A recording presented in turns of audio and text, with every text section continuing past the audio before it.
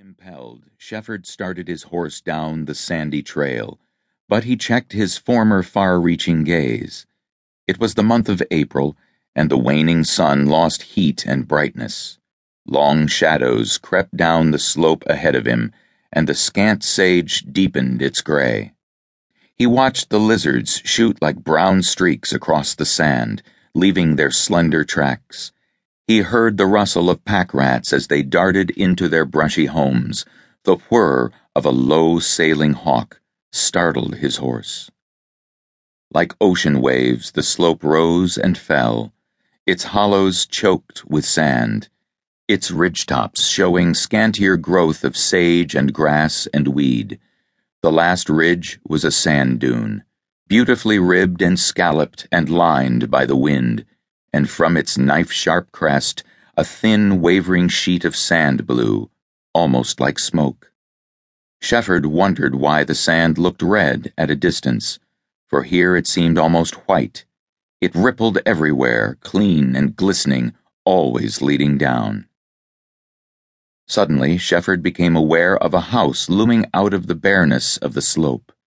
It dominated that long, white incline, grim, lonely, forbidding. How strangely it harmonized with the surroundings. The structure was octagon-shaped, built of uncut stone, and resembled a fort. There was no door on the sides exposed to Shefford's gaze, but small apertures 2/3 the way up probably served as windows and portholes. The roof appeared to be made of poles covered with red earth.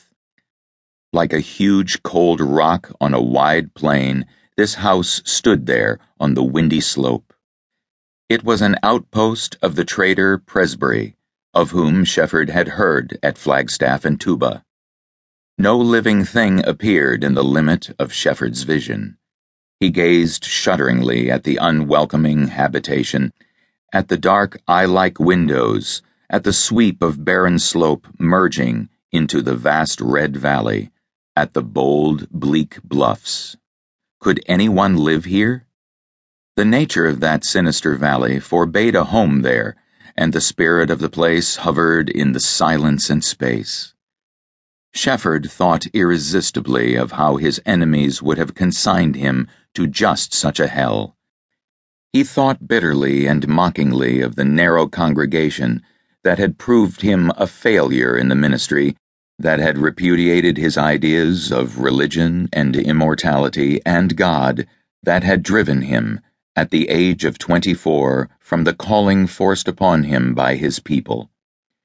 As a boy, he had yearned to make himself an artist. His family had made him a clergyman. Fate had made him a failure. A failure only so far in his life, something urged him to add, for in the lonely days and silent nights of the desert he had experienced a strange birth of hope.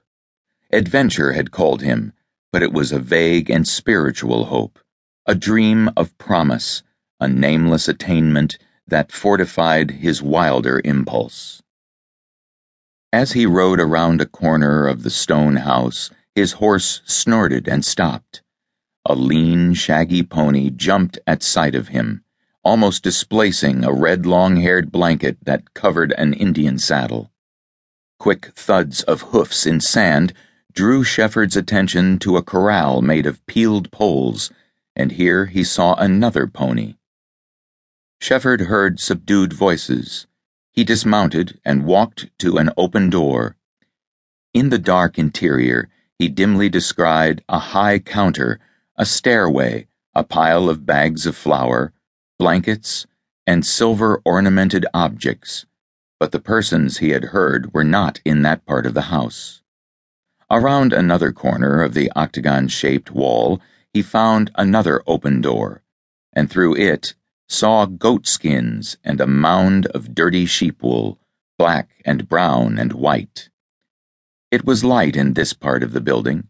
When he crossed the threshold, he was astounded to see a man struggling with a girl, an Indian girl. She was straining back from him, panting and uttering low guttural sounds.